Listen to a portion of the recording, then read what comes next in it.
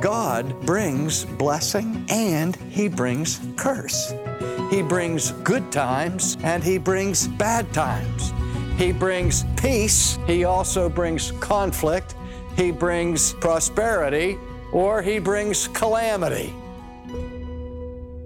God is the author of all of these conditions, ultimately. What this passage is communicating, beloved, is the sovereignty of God over the entire creation. Note the refrain, I am the Lord, there is none other. All of nature is under the authority and the government of Almighty God. That was Dr. R.C. Sproul with a Renewing Your Mind Minute. For more trustworthy teaching, visit renewingyourmind.org. That's renewingyourmind.org.